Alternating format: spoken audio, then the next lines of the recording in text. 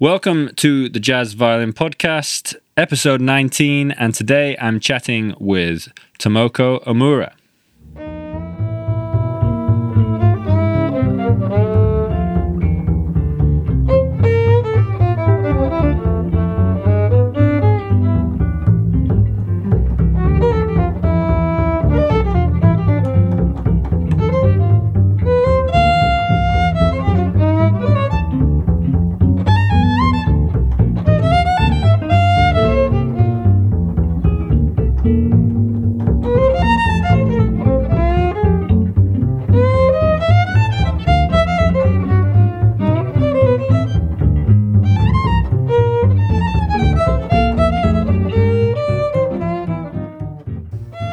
So I've said it before and I will probably say it again, but here it is anyway.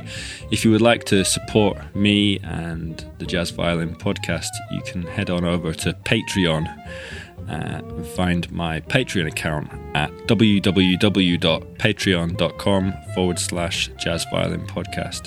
And you can become a patron of the podcast. You basically donate a small amount of money per month, and that gives you a couple of extras, and also that warm fuzzy feeling that you get when you're helping somebody out. Helps pay for a vast number of things, like my hosting costs, the time I put into researching and doing these interviews and editing the episodes, because I do all that myself. You can probably tell. Okay, so I'll move on from that.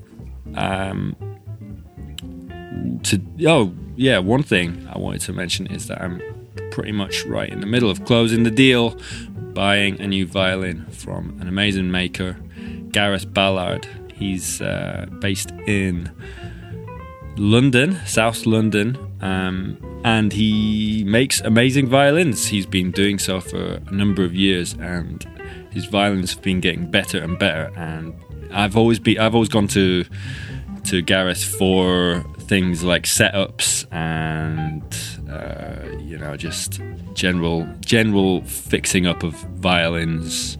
And I heard his violin when I was getting my other violin set up, and I was like, wow, that is an absolute killer. So I'm going for it. It's really nice. It's got great thick low sound, and it sounds great up top as well. It doesn't lose anything in the middle. Yeah, it really projects amazing. It's great. I'm not very good at describing violins and violin sounds, but I knew that this was the one. I've spent so long just sort of playing like, I don't know, sort of fine, okay violins, and this is I'm really excited. I feel like this is going to really help my playing and help lots of things. So yeah, you check him out. He also does lots of great work with setups and stuff like that. As I said, I always go to him. If you're in London and you need a luthier, Gareth Ballard is your man. Okay, so let's move on to my guest for today, Tomoko Omura. So Tomoko Omura is a violinist based in New York. She's basically a really, really great player. I found her from I saw that the Downbeat magazine readers poll had come out just quite recently, and she was quite close to the top of the newcomer section of that. Newcomer on jazz violin newcomer. And I saw that and thought, hey, I'll check her out. Checked her out, and she's great. She's so good. I really like her sound. So she's got quite a nice, in my opinion, quite a nice beboppy sound. But also, really forward-thinking in her compositions and a nice tone, and it's just really cool, So I thought I'd check it out, and here we go. I had a nice chat with her, just about all the usual stuff, really. How you get into playing jazz violin, how you got into playing the violin, writing music, recording music, releasing music, dealing with moving to New York, and just loads of stuff. Interesting conversation. I really enjoyed it, and I hope you do too. So, without further ado, give it up for Tomoko Omura. So, how did you get into playing the violin?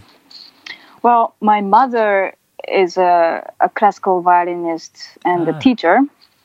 Mm-hmm. So I started with her at 4. I kind of did the training loosely with my mother. Okay. I was, fighting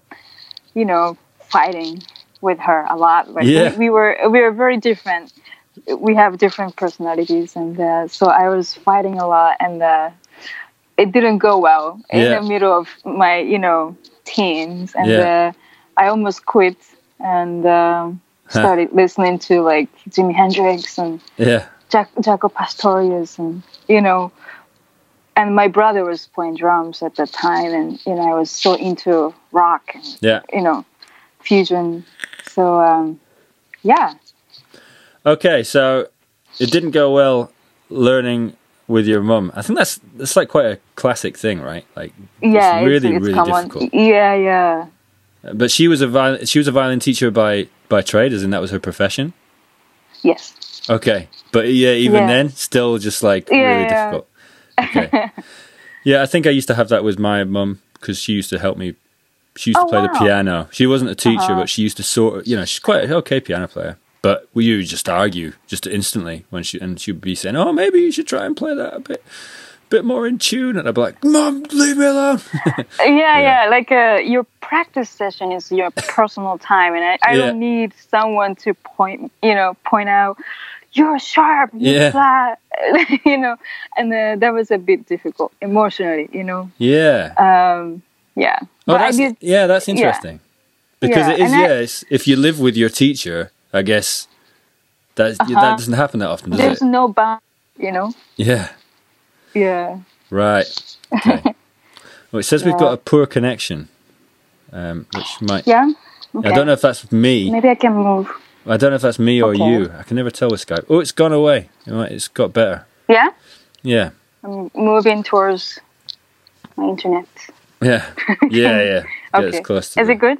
Yeah, it just says it's fine. I mean, it seemed to look okay anyway, but it said it was a poor connection. So you stopped, but you wanted to. You said that you wanted to quit at some point. Yeah. And what made you stick with the violin?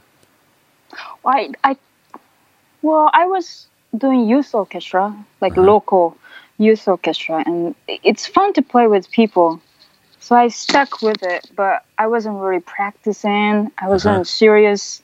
But I was doing different instruments. I used to play Baroque recorders, and I was like giving concerts. Like I was into it, Wow. And also I used to play percussion in the brass band, and I was so into practicing those things, and the violin was the least thing. But when I started listening to jazz when I was in teen, and I thought the violin is the most I could do with the music. Mm-hmm. I couldn't play, Donnelly on recorder.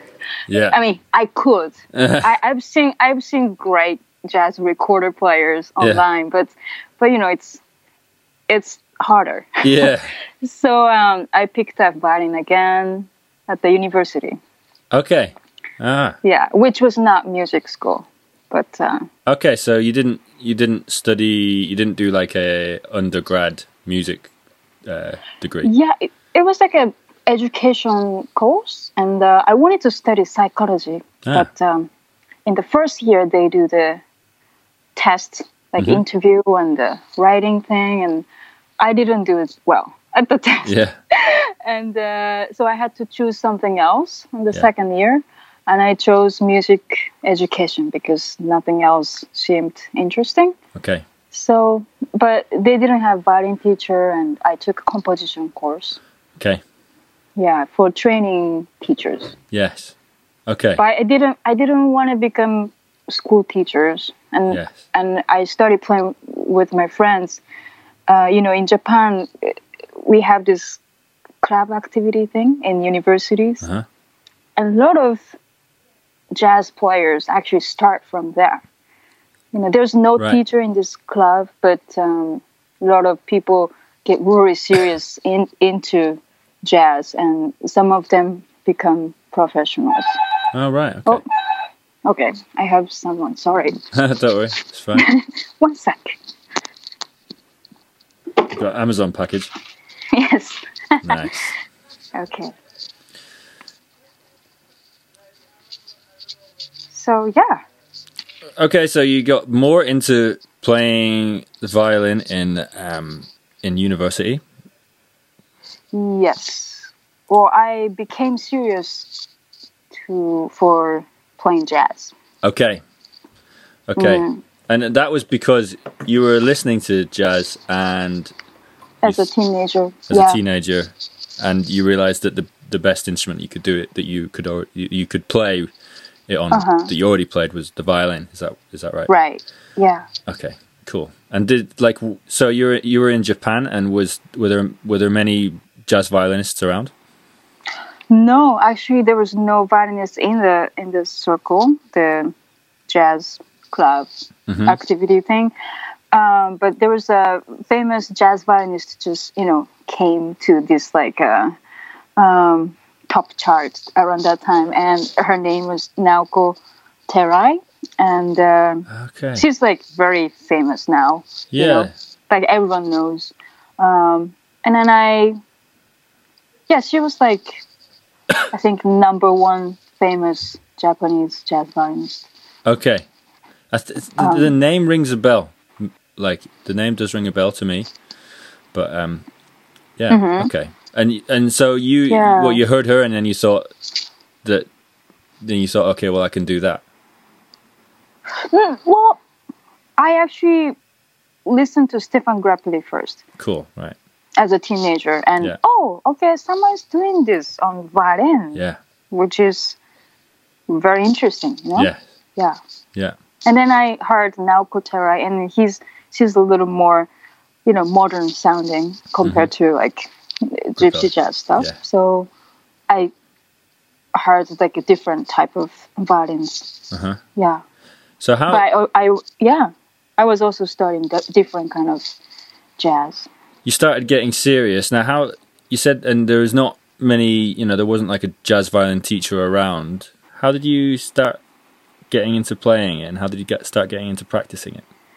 So basically at the club, there are senior students, and who would give you suggestions on what to practice, what to work on, what to get, which books, And first I got the Omni book of the Charlie Parker. Yeah. I started practicing those heads and the solos, and also people were suggesting me to transcribe horn solos and play. So I started transcribing stuff. I started from Miles Davis because I thought he was easier. Yeah. He, some era he would play less notes. Yes. So I would transcribe that, and then gradually expand it to more difficult one, Clifford Brown or things like that. Yeah. Yeah. And how old were you when you were doing that? I was 18. 18. Cool. Yeah. When did you move to America? 2004. Some of the members of this club activities in the university went to Berkeley. So I knew the existence of this school, and that's the only jazz school that I knew about in the States. And I was collecting a lot of jazz violin CDs and videos, DVDs, wherever I find that time. And there's not so much, Google online research you can do at that time. So I would go to stores, and whatever I found there, I just collected everything. And then I found, what was the title? Swinging violin? Swing violin. Is that I Matt think by Glasser? Matt Glazer. Yeah, I've got that. And Yeah. That's the same as me. Yeah, I found that. Yeah. Yeah. And then I thought, wow, that's cool. He teaches jazz violin. I've never heard jazz violin teacher. Yeah. And then I looked up his biography, and he says he teaches at Berkeley in Boston. So then I started thinking about moving just to study for like 2 years at Berkeley. Yeah. Okay. Yeah. And that, so how did you find Berkeley? How was it going straight from never having studied jazz in a school to going to Berkeley in America? That was great. First few months, first year, I was having tough time language-wise. I didn't speak English. It was worse than this. It was very difficult. But they have also a lot of international students, and I had a lot of jazz classes, harmony class, and arranging, ensembles, and also private lessons from, Matt Glazer and Rob Thomas. Yeah. Those were all really great experience. Yeah. Yeah. When when was the moment that you started to feel like that you were starting to get it and it was starting to work for you? Like your own, like your method of learning and your way of playing. When was that? Yeah, good question.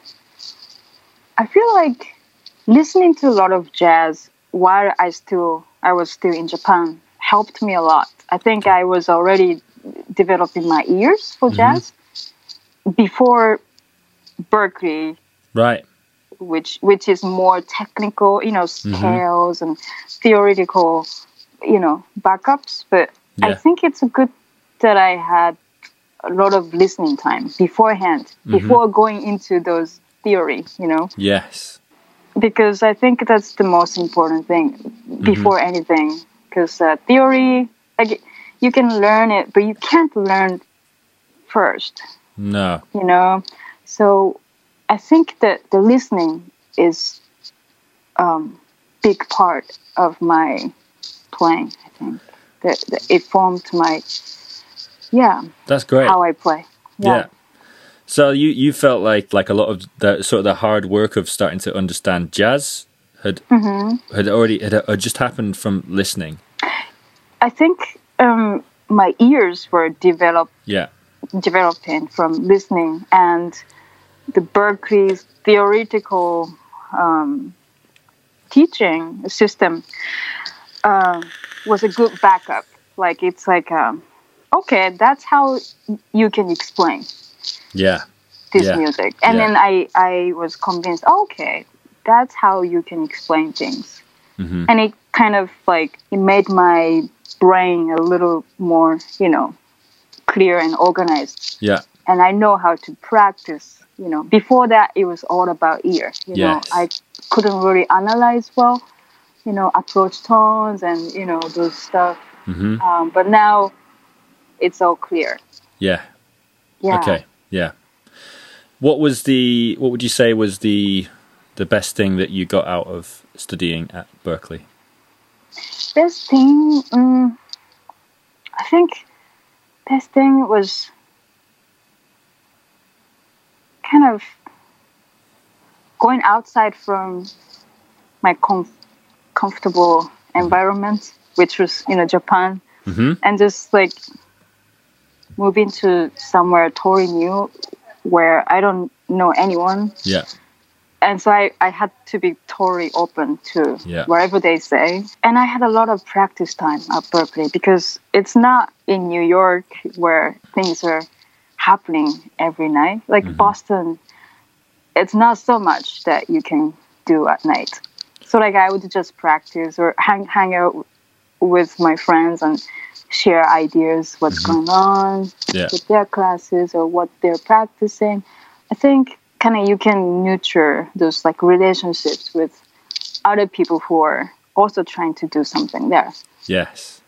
Yeah. And so that was a really great building, relationships and sort of taking time to grasp what you want to do. Yes. Next, after school. Mm-hmm. And so what did you want to do? I wanted to make an album. Mm-hmm. Yeah, because I was kind of like jazz violin dork. Like I had so many CDs of different kind of jazz violinists in the past, and I was a collector. Mm-hmm. But then I realized it's not that everyone does that, Mm-hmm. And so I wanted to make an album that's dedicated to different jazz violinists, but in my own language. Mm-hmm. And that's what I did after school. So you did that? I did that. And that was your first CD? Yeah, first. Yeah. So, and but I had to work at like sushi restaurant and do some job after graduating, and to get those financial thing covered. Of course, making a CD from nothing, it's a lot of money. Yeah, and that first CD, there's it's mainly original compositions. Yeah. Yes. 7 original. Yeah. What's the name of it? Because I was listening to a bunch of your albums. It's called Visions. Yes. Yeah. Okay. I heard that. Yeah, it's great. Yeah, Is that the one with the thing about Zbigniew Cipher in there? Yeah. There's an album. Yeah. So you Matt Glazer introduced me to his music. Yes. Yeah. He's like, check this out. Yeah. Can you transcribe this? And I was like, sure. And then I transcribed his solo. I think it was the evening song. That was challenging, but I was blown away. Yeah. So you're into Zbigniew. Yeah. Mm-hmm. Cool. Okay. So when you did your CD, you stayed in Boston at that point? Yes. That was when you were in Boston, and now you live in New York, right? Mm-hmm. So when did you make the move to New York? I moved to Brooklyn in 2010, but a year prior to that, I moved in New Jersey for a year. Okay. Thinking that that's a part of New York, and the rent was cheaper. But then New Jersey was not really working out so great. A lot of friends were in Brooklyn, so the next year I moved to Brooklyn. Okay. Yeah. And how did you find? How did you find the move to New York? It's so amazing and depressing. Yeah. Yeah, it's like love and hate. Yes. Relationship. Yeah. Yeah, I think that's quite the same with that people have to London, because I live in London. Yeah, you love it and hate it. Yeah, you love it and you hate it. You love it because you can go out and see a gig any night of the week, or you can play a gig any night of the week. But you hate it because there's loads of people everywhere and it's really expensive. Right. Yep. And there's so many people. It's great because there's so many amazing musicians, but it's that. Especially when you first move somewhere like that, if you're just starting out, it's really difficult to see people, suddenly everyone's amazing, Right. Yeah. But you were in the same field as them. Yeah. Yeah, exactly. It can be, overwhelming. And, it costs money to do stuff, too. And I was so broke. Yeah, it was a challenging time. I think it was the most challenging time in my life. Okay. And did you find that when you were going through that challenging time, how did you get on with music? Did music help you, or did you find that actually music became more stressful then? It was not becoming stressful, but I was not producing music. Mm-hmm. It was not the time. I was just absorbing. Yeah. I already released my first one and thinking about the next, right? Yeah. But then I couldn't do it. I just didn't know what to say. Okay. Yeah. Is it because there's so much stuff happening and you're like, yeah. oh, God, I don't know. Like, because so many different scenes here, you know. Some are more like really straight ahead, like a purist, you know, and some gypsy jazz scene and avant-garde and original compositions type, and you know, it's just very different jazz scenes and very overwhelming, you know. Yes. And I wanted to be open to anything at the beginning, especially. It's just interesting to when you say that, you know, that was a really stressful time in your life, and I just find it interesting finding out what people do when they're having a stressful time, and how their music is affected, and if they feel like the music is affected in a good way, or if it's affected in a bad way. As in, you were saying that you couldn't produce new music. You didn't feel like you had a voice, or I didn't know what to say in my music, you know. I was in a few bands at the time, but both of them were like world music and the Celtic band. Okay. You know, it's not my jazz project. Yes. And I had a few, you know, leader gig, but I needed to change. Like, I needed to absorb more, and I had to be in the next level.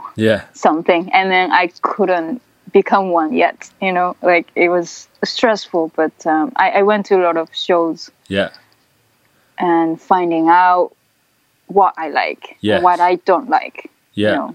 Well, that's interesting. And and what do you think helped you get out of that that mindset, or that, like, you know, maybe the sort of stress and not enjoying it? Or did you ever, you know, do you feel like you're out of that? Or, you know, I haven't asked you that, but well, I think I was doing pretty good considering how stressful it was. I think because I was playing with the folk bands, and their mood is totally different, you know. They're so like nice and, you know, welcoming and, like, you know, it's like a family feeling, and which jazz can be a little vibey sometimes, you know. Like, you have to be like really strong individuals to have something to say. So I had a good balance. Sometimes I'm on the road with them, and, you know, it's totally like nice, you know, welcoming, friendly people, and I was kind of saved in that, you know. There. But I was also craving like hard-hitting jazz at the same time. So I would go, you know, check out shows and discovering new artists that I've never heard of before. And gradually, you know, forming up my ideas, like, what can I do next, you know? What's the next project? And what was the next project? So I came up with the idea of arranging folk songs, Japanese folk songs, because I grew up with, you know, with those melodies, and I think it's something. I think I got influence from just being in New York. Everyone here is from somewhere, usually. Some real New Yorkers are here, but a lot of them are different countries, and, you know, they have totally different cultures and roots. And I thought I can combine something that I grew up with and the jazz that I like now. So I started to write, you know, a lot of arrangements of those folk songs that I found it interesting. When was that? It was like, I think I was already the first year in Brooklyn. Very early on, I was kind of like building up little by little those arrangements. Okay. And when did you get it on CD or on recording? I think we recorded in 2014. Okay. I think, but released in 2015.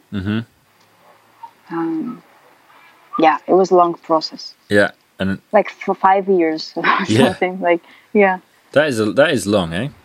Yeah, that's long. Yeah. But it just flies by.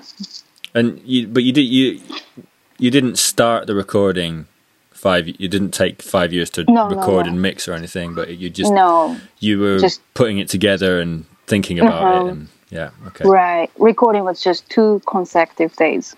Cool. Okay. Yeah. What was the band? Because I've listened a bit, but it'd be cool if you'd just sort of go through who the band was and how you met them.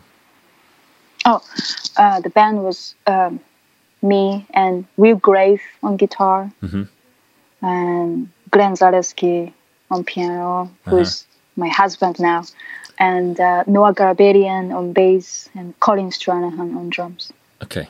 And I met them at different times, but I think Noah was the longest that I played with out of those. I played with him. I met him in the old house, my New Jersey house. I think through Colin, actually. And then we had some gig before this music, and Glenn. I met Glenn through Mark Zaleski, who's his brother, and we. No, I've met Mark Zaleski in Edinburgh. What? Yeah. Wow. He's a sax player, right? Yes, and he also plays bass. Yes. Yeah. I met him I think it's about 15 years ago, maybe 12. Wow. Really? And, yeah. He was studying at the New England NEC? Conservatoire, maybe. Yeah. NEC. Yeah, and now he lives there. Yeah, now he's my brother-in-law. Yeah. But, we used to tour in this world folk band in Boston, so I knew him well. Okay. And then his brother Glenn was playing in Mark Zaleski band at Smalls, so I went to see them, and then I met Glenn. Right. And Will, I think, was through Glenn, I think. Yeah, Will Grave. I really like his guitar playing. But, he's a famous with like Star Rover. It's like a duet. Yeah. Okay. Yeah. Cool.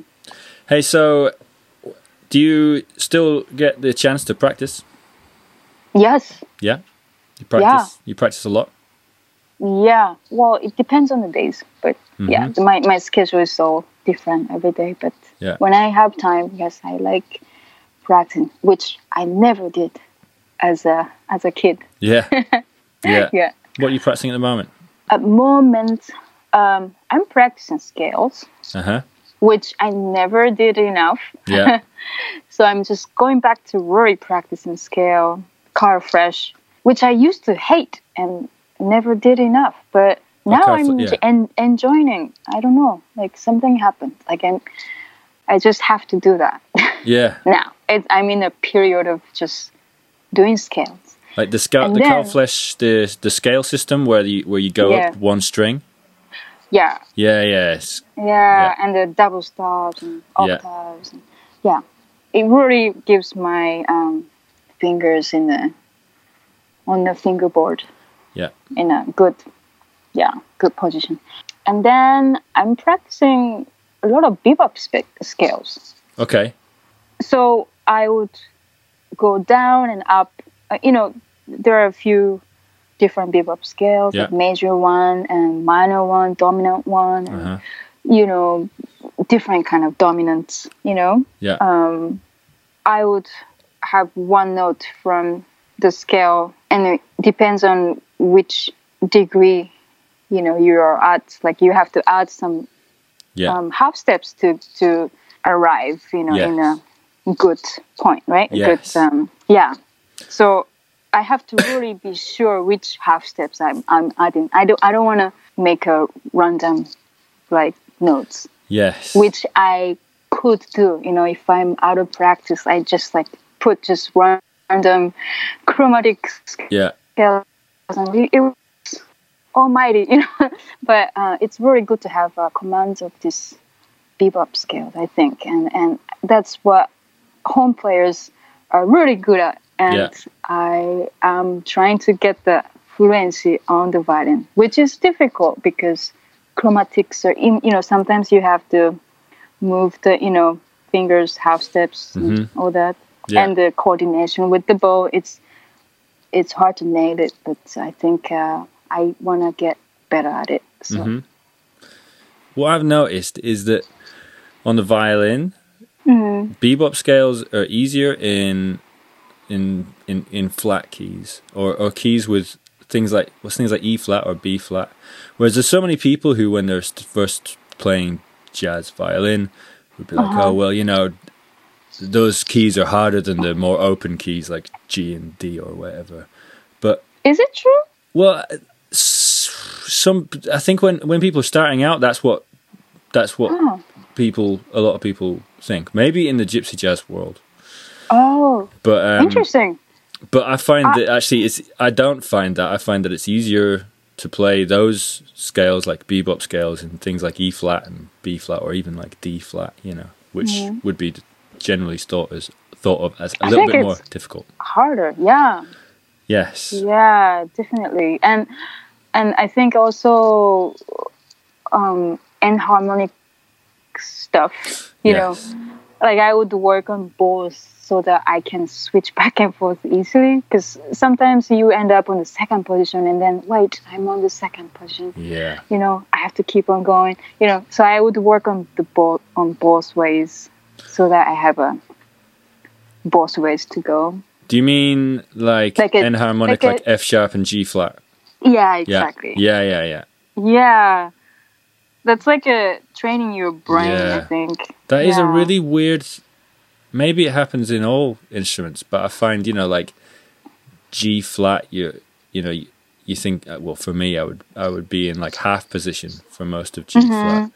But with F sharp, it feels like you want to be you're not in second position, but you're stretching. Yeah. You're much higher. You're like in first. It's like 1.5 position or something. I don't know. Yeah, I don't actually. Is that how you'd say it? Maybe 1.5. No, I think it's a first position. It is first position, but it is first position. You're right. Yeah. Okay. Cool. So, what are you working on at the moment? I'm working on mixing my new album. Oh yeah.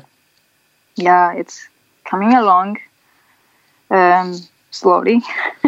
What's the deal with that? What is that album?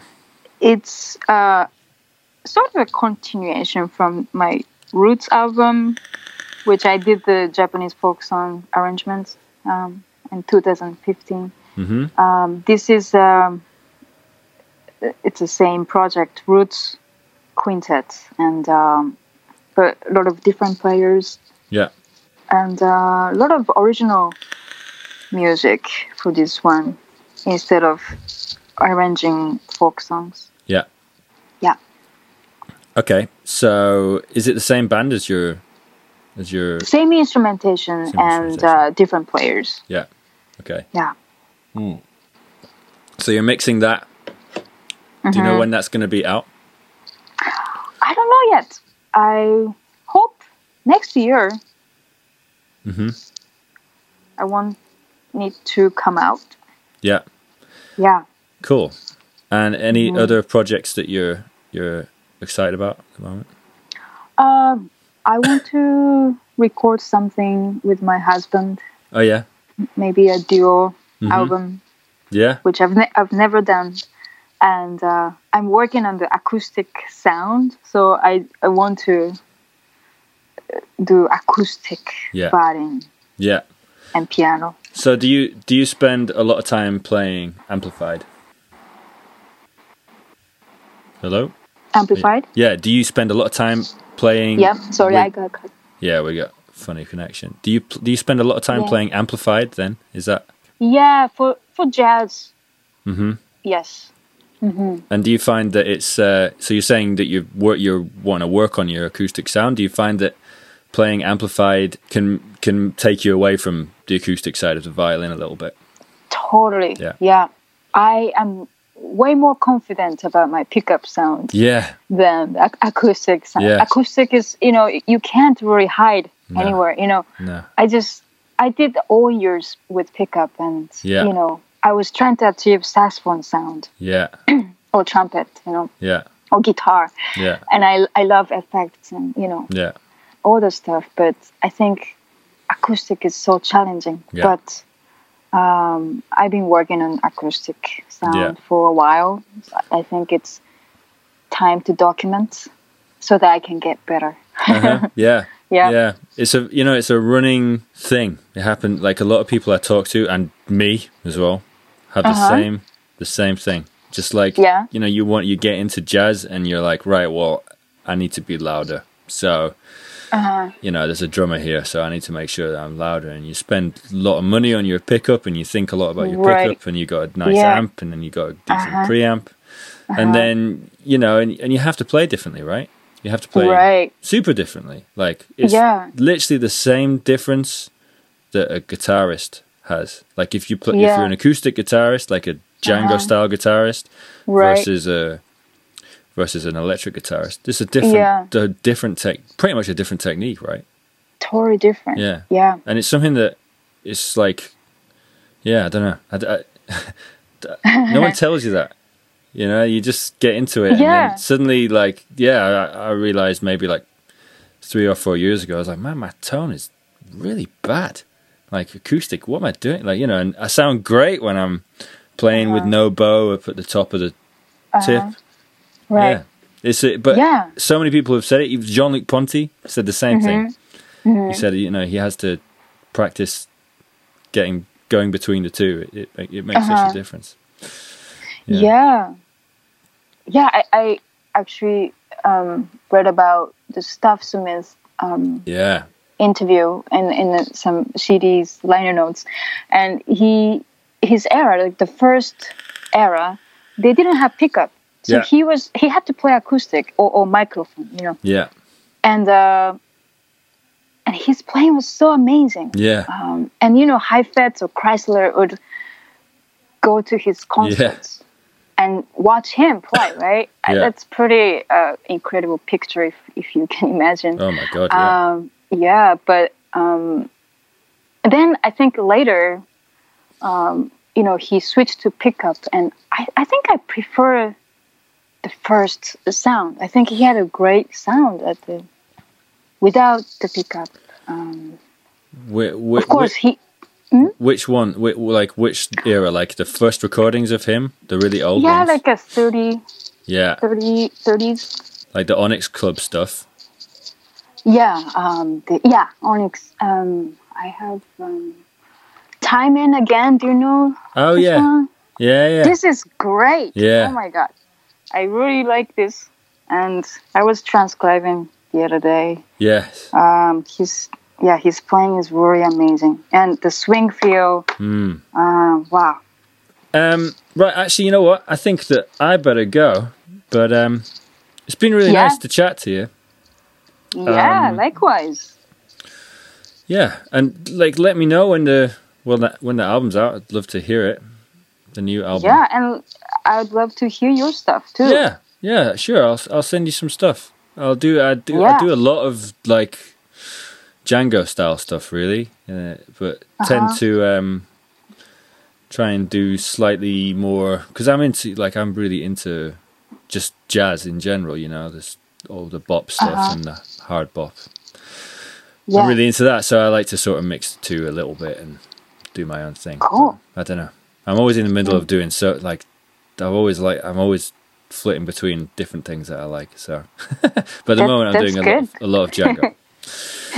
So thanks for chatting to me, and thank you. Yeah, hopefully speak to you soon.